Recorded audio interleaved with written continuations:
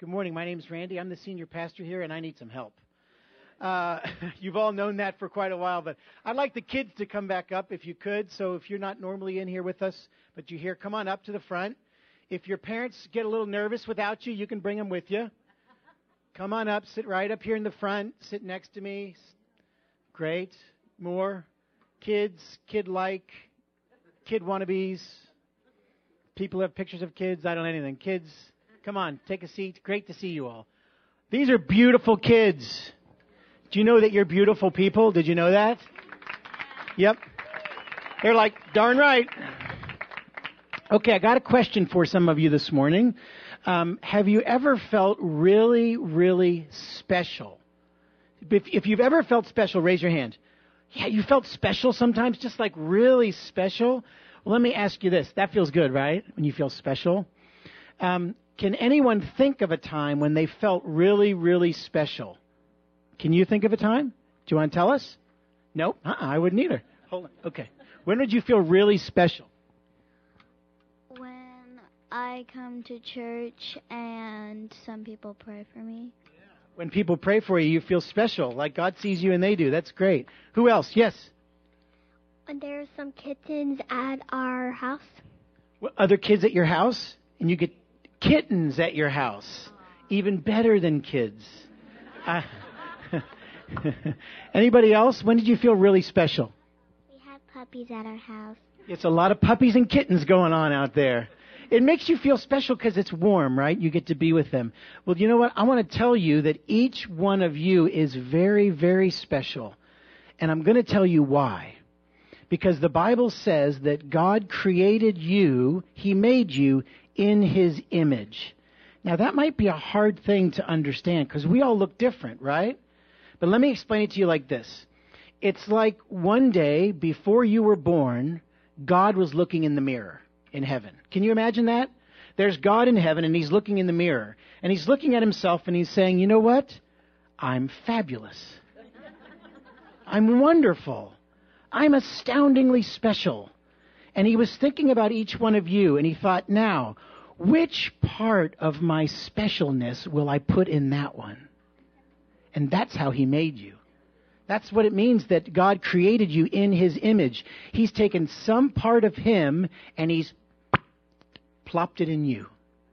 And so each one of you has some special way that you actually reflect the image of God into the world. That means when people look at you, something inside them says, wow, there must be a great, fabulous, special God because they're very special. Does that make you feel good? Well, it makes me feel good. Even more than kittens. I like to know that God looks at me and calls me special, that He loves me. And that's one of the reasons that when the Bible tells us to honor each other, that means to make each other feel valuable and special. And when we do that, we're actually saying, you were created in the image of God. We're saying God is good and you are good because God made you.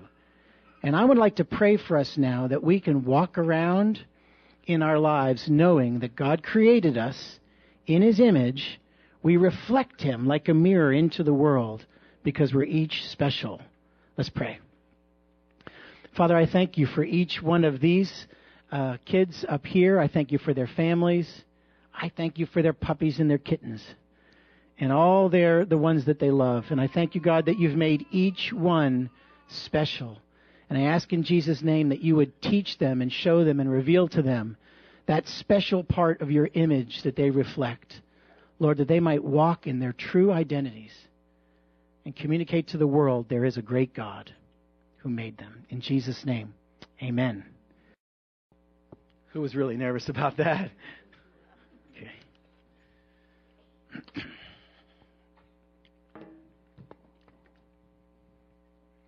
Okay, so tell me what makes you feel special.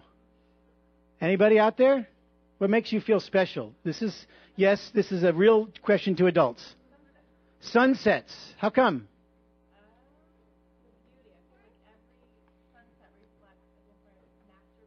Yeah. Sort of like the sunset for you personally every single day. It's beautiful. Anybody else? Yes.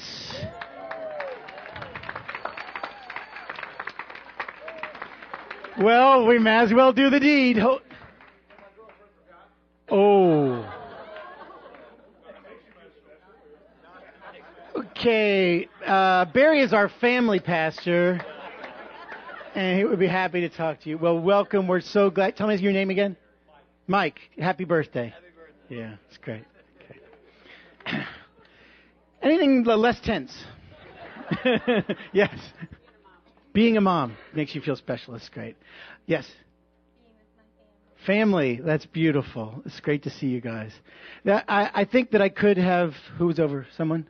Yes. I work with kids. Yeah. I feel really special that God allows me to work with them and be there when they need. They're going through like an abrupt change. Yeah. And I get to be there. Yeah. So you have the opportunity to be with kids at a crucial time in their lives when they really need to see stability and grace, and you get to help them. It's a special calling. That's beautiful. I probably could have brought all of the adults up and said, we're going to have the adult sermon now, because the fact is each one of us desperately needs to know that we've been especially made by God. I mean, it's a desperate longing in the world. There's a translation of a proverb. You don't see it in the NIV. I can't remember which translation, but it comes across, because the Hebrew is kind of hard to understand. It comes across as, what a man wants is unconditional love. I mean, it's just like dropped into the longing being of a created human is this desire to be loved unconditionally, to be known as valuable just for who we are. And I just think we all need to hear it. So I feel a little special today, as you can see. See? It's not often that I wear a Hawaiian shirt. In fact, this is the second time in my entire life that I have actually worn a Hawaiian shirt. I normally go for the sort of muted blacks and blues, if you haven't noticed in the past. But 10 years ago, September, I received this shirt. I was doing my very first wedding as a pastor. And Chris Ludden, who did our media last week, he's not here now, but just last service, Chris and Ginger Ludden were getting married. It was my first wedding. Ginger's from the islands. And so I said, hey, what kind of wedding is this? Casual, should I wear a suit? He said, no, I'm buying you a shirt. So this was actually the shirt I did my first wedding in. Yeah, it's tender, I know. And the nice thing is that 10 years later, I can still get it on. So that's a good thing. This will be the last time you ever see it. So I thought it was appropriate. Jane and I and some of the staff and some leaders, actually 13 of us from the church, were in Anaheim, California last week. We flew to Southern California for the Vineyard National Conference. And so some of you may know a lot about the Vineyard as a movement of churches. Some of you may not. The movement's about 35 years old, started in Southern California, kind of through the Jesus hippie movement, and a lot of baptisms on the beach back in Southern California in the 70s. And John Wimber, who is the founder, other than Jesus, of the First Vineyard Church and the Vineyard movement, was notorious for wearing shirts like this. So, okay, that's all I have to say about that. I wanted to take just a couple minutes before we go to the scriptures, and I wanted to tell you a little bit about this conference, because it may be that you're very new to the Vineyard as a church, or you didn't even realize that this Vineyard Church was a part of a whole organization and association of churches in the United States and overseas. There are actually 750 Vineyard churches in the U.S., and about another 750 or 800 overseas, all sorts of countries. I don't know how many hundred countries right now. And a goal from the Vineyard USA as a movement is to plant another 750 churches in the next 10 years. So I was encouraged to hear that, God's moving here in Indianapolis, in our church and in many, many churches. But God's moving across this country in the movement of Vineyard churches. And there's an excitement about planting little, small, vibrant, passionate groups of people who are following Jesus and expressing his love and power in multiple ways to the poor, through mercy, through worship, through teaching and discipleship, all over the country. And I'm just excited to be a part of that. So I'll just say it boldly. You may be here at the Vineyard and have that sense of, I'm called to be a part of something new. If you've got that sort of missionary spirit, I'd just love to talk to you. I'd love to hear your story. What we find out in this church is that God brings many, many people here into our body for a specific time period. And they usually fall under the category of, let me just be honest, a little bit broken, a little bit disconnected, and highly gifted people. And that's us. A little bit broken, a little bit disconnected, and highly gifted. And I see this vineyard as a place where we get to remember our redemption, find our restoration, identify our calling, and then live it out in the world. So we just want to be a part of that. And I'll just encourage you, if something's stirring in you ministry-wise, talk to me, talk to one of the staff or one of the leaders. There were a couple thousand people at this conference. There were 800 kids, 400 teenagers. The night that the teenagers came in and worshiped with the adults was incredible. I've never seen so many kids jump so high for such a long extended period of time. The calf muscles on the next generation are enormous.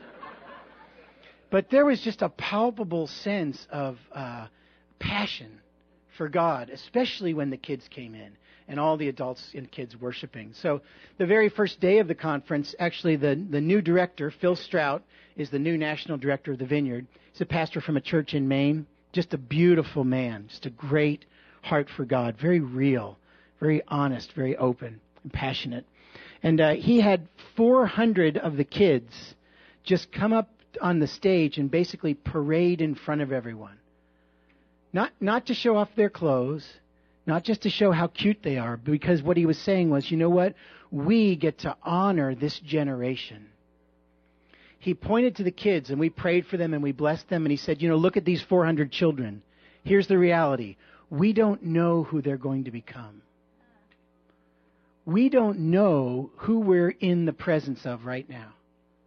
I mean, the 20 or 25 kids that were sitting up here just minutes ago, you realize we have no idea their destiny.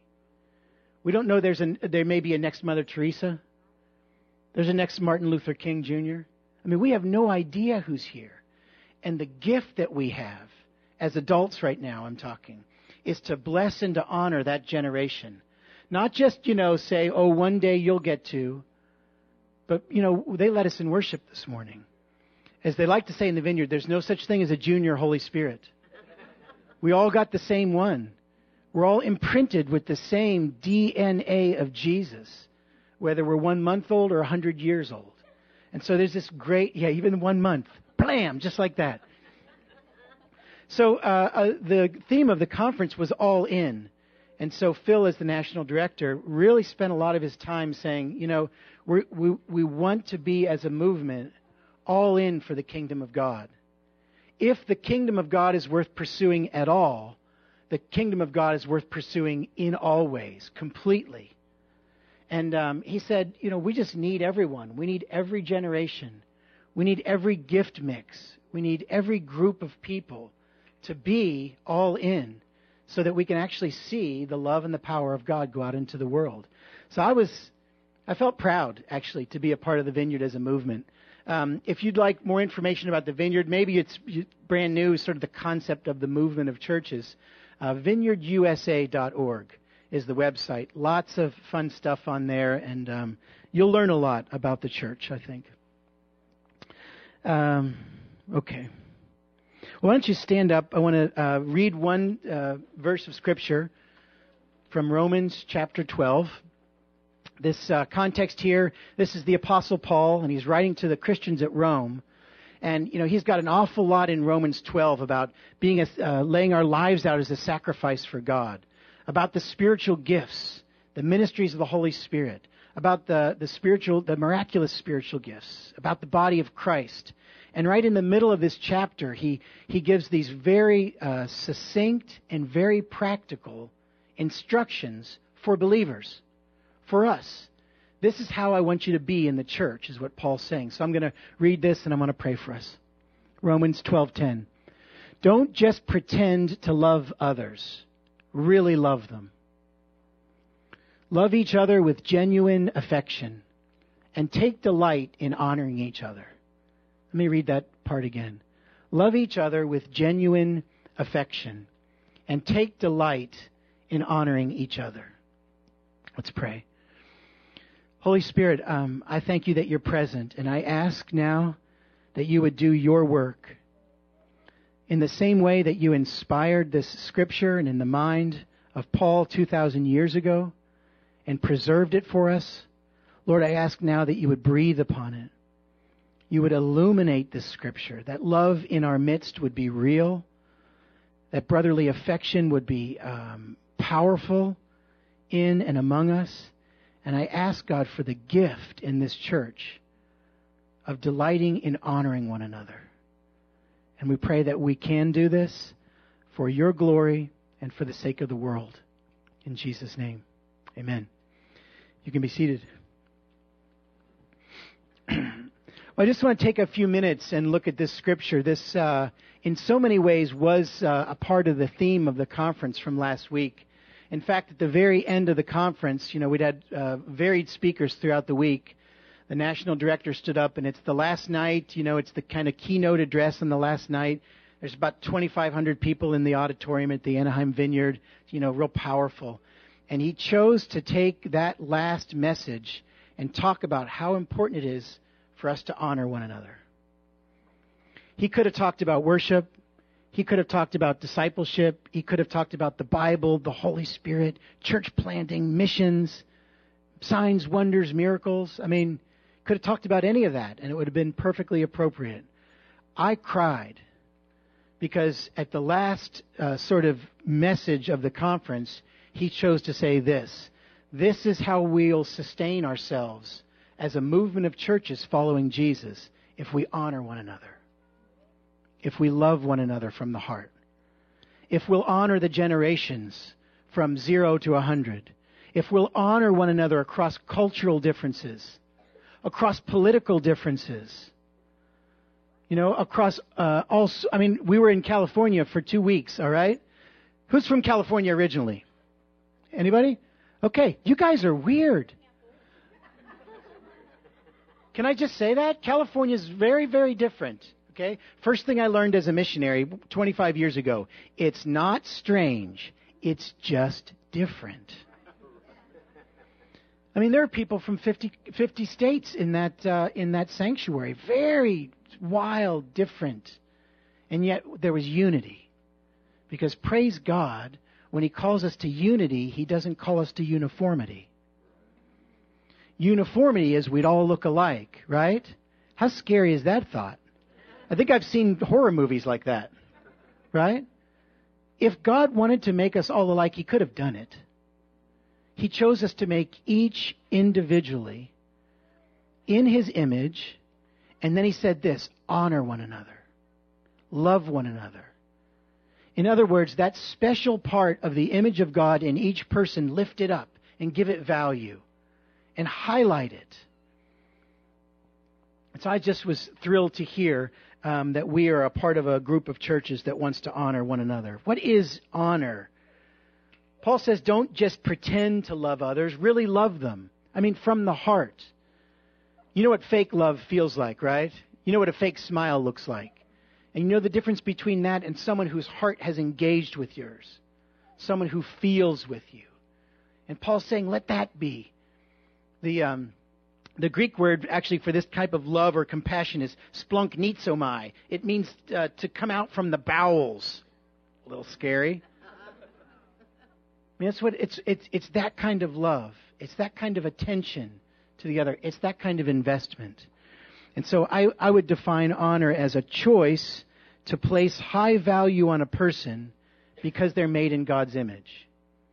When Paul says honor one another, take delight, be thrilled about honoring one another. He's saying this, be thrilled when you get a chance to place high value on another person because they're made in God's image.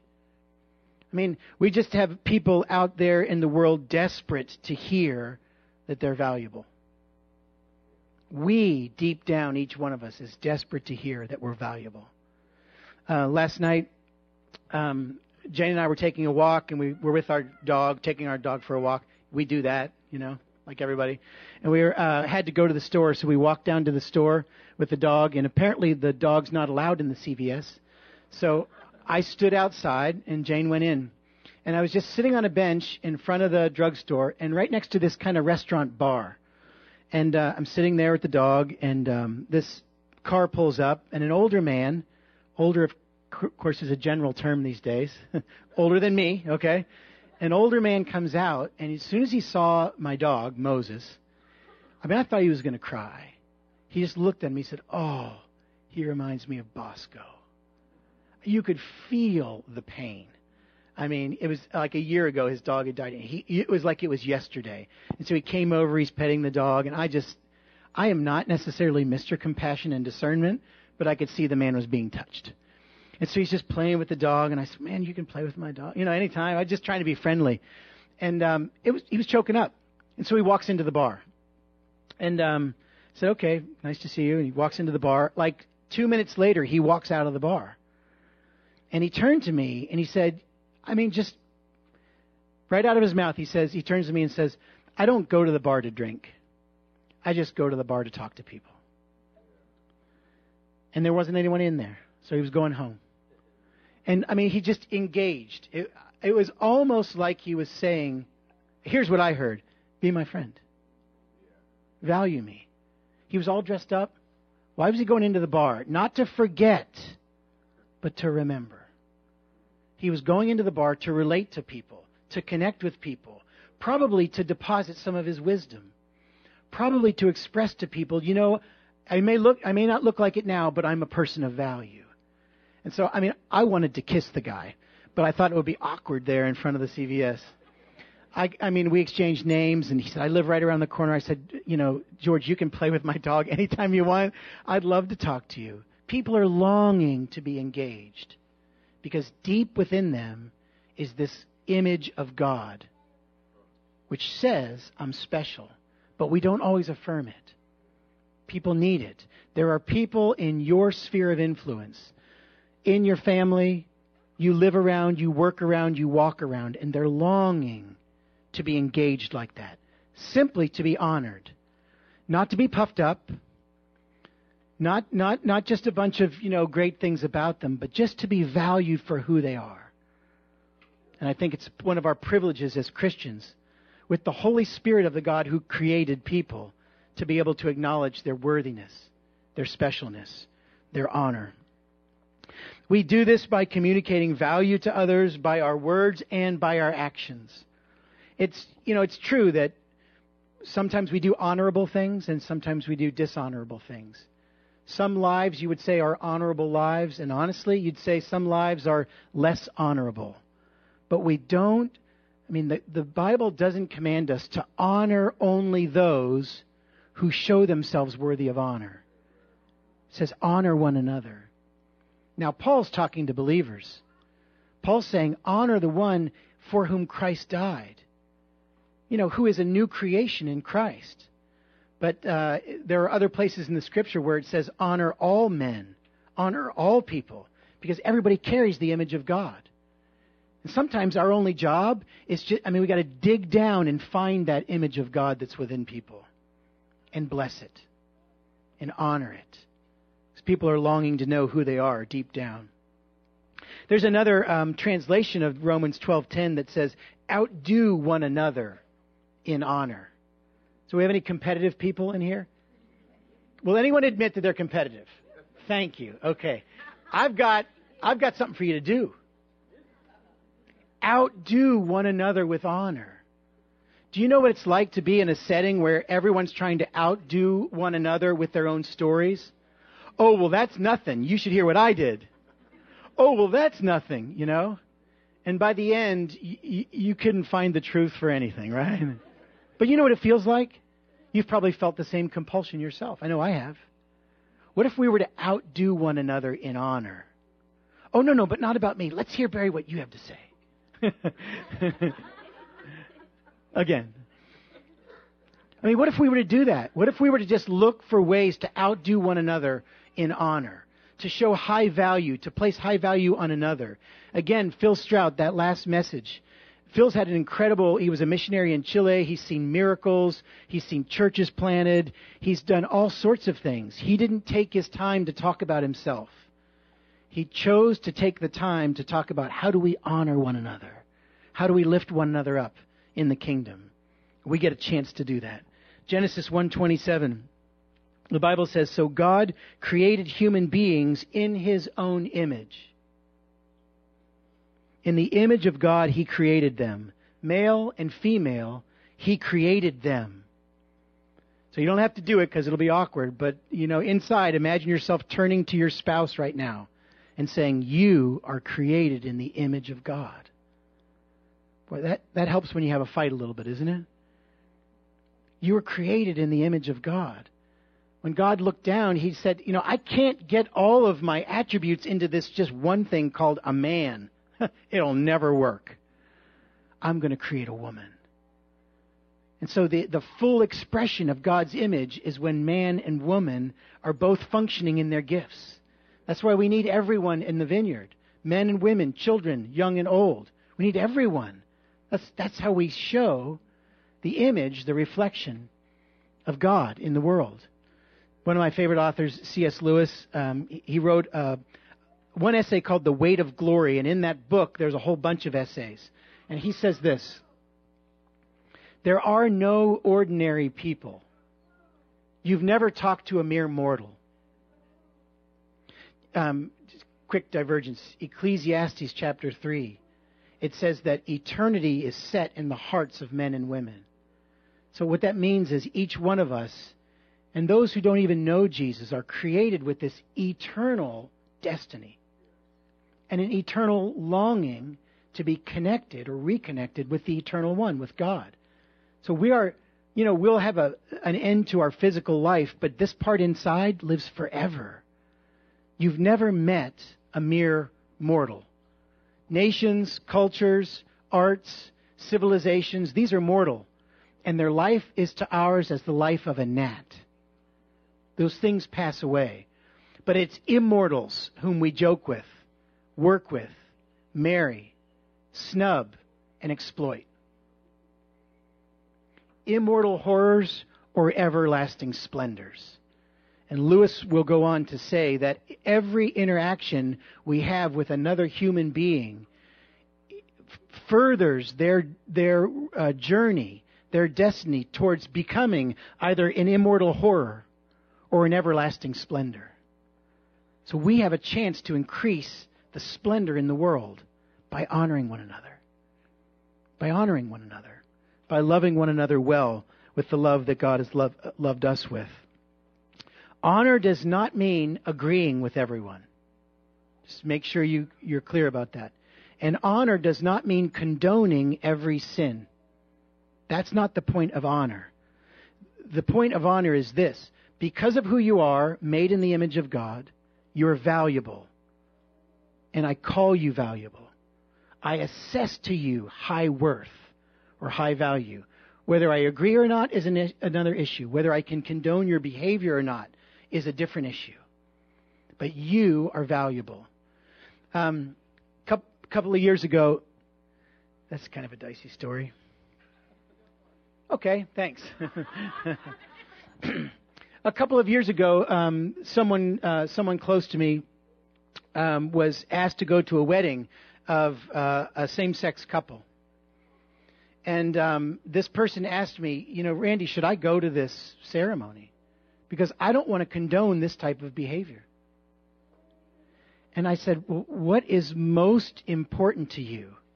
To make a moral statement with your life, or to show those two people that they're valued and loved by God, and that you support them as humans? I mean, it just struck me. Wherever you go on an issue like that, we're not called to condone everyone's behavior or agree with everyone, but we're called to love everyone. We're called to honor everyone. How else will people know the Creator unless we say you were made in His image and we bless that image within them? It's possible to honor people that we don't know by giving them high value. It's possible to honor people we don't even like. It's just harder. Honor includes words and includes actions. Again, it's not about condoning or believing or agreeing with everything. The Bible says speak the truth to one another. Ephesians chapter 4. It just says speak the truth in love. There's a lot of truth required in the world right now. There's a lot more love required in the world right now. And we get to couch truth in love so that people are honored and they will be turned to the one who created them. The way we do this is by affirming in people what we see. Not just by saying what we don't like, but actually affirming in people what we see. Parents, you see something in your children that you don't like so much. Don't spend all your time there. Spend some time affirming what you love, what you see. Another way you can think about honor is looking for and affirming the evidence of God's grace in other people's lives. You may be thinking of someone right now thinking, man, I don't know how I'd honor them. Image of Christ, I'm not seeing it. Nope, can't be. God is working in everyone's life. And we have the opportunity to let people know where the grace of God is in their lives. Just look at those people that are difficult to honor and love and say, God, where's your grace active in their lives? And then affirm it. Affirm it. Affirm it.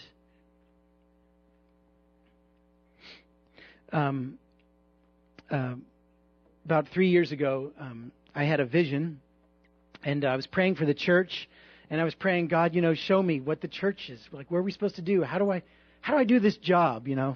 I only pray that about 5 times a day. And I saw very clearly in my mind, I saw a picture of myself, and I was standing on a big, huge slab of stone. I was looking down in the vision, I was looking down at the stone, and I heard the Lord say to me, you're standing on a gold mine. And I'm pretty sure that didn't have anything to do with my financial future. He said, you're standing on a gold mine. And the people that I bring into the church are the gold. And your job as a pastor is to call people up and equip people, and with those that you love and work with, to mine the gold. Because there's a hungry world that needs to be fed. So that's a huge part of the calling of this church, is just simply to look at you and every person that God brings in here and look for the gold inside you. I mean, look for the gold. Every single one of us, there's gold inside. Some of us hide it better than others. Some of us, it's a little deeper. For some of us, it's a little bit more energy required to get to it. But I'll tell you, if you knew that you had a gold mine and the riches of the universe were behind it, how hard would you work to get that gold? Well, that's within each and every one of us. And I'm not talking about money. I'm talking about the kingdom of God. Jesus said the kingdom of God is within us. So when we look at people in whatever state of their relationship with God, and we work with them, and we love them, and we affirm them, and we stand with them and walk with them, and call out the gifts in them, we're mining gold. And I'll tell you, one of these days, in each and every one of us, in each child, in each rebel, in each prodigal, in each hard-hearted person, God is going to let that be revealed, that gold within. And I'll tell you, I think that is a big part of the glory of the end times church, is when every single person, God calls them up, and He just shines His light on the gold within them. Some of you, that's hard to hear today. You don't feel very goldy. But I'm telling you, it's there. It's deep within. And what I want to be as a church is those that are constantly doing the loving and sometimes hard but faithful work of mining the gold. It's the image of God within us. It's our blessing and our privilege to honor one another because we're made in God's image. Why don't you stand up and let's pray. Father, I thank you that you're here and you're present. You're working. I thank you, God, that you had a plan for each of the people here today. Before they were born, you looked in the mirror, and as it were, you made a decision to reflect a part of your image in each one. I ask now in Jesus' name, would you bring revelation? Help us to see your image within us. Give us eyes to see in one another the gold. And give us grace, Lord, to work and to dig and to mine that gold. In Jesus' name, amen. We're going to celebrate communion right now. We have 5 stations. They're all grape juice, so you don't have to worry. You can take communion as a family, 3 in the front, 2 in the back. Just be together. You know, it's sometimes said these days that the value of something is determined by the price that one will pay for it. Well, if that's the case, then your value is inestimable because Jesus paid the price for you with his life. Jesus let his body be broken and let his blood be spilled on your behalf. So if you've given your life to Christ, you know him, he's honoring you this morning by giving you his body and his blood. If you're here this morning and you don't have a relationship with God, you're still investigating faith, or maybe you're dubious, while we're taking communion, I would ask you to just stay in your seat and just ask God to reveal to you who he is. Because I'll tell you, when you find out God and who God is, he will show you who you are and what he can be in you. So when you're ready, please come forward.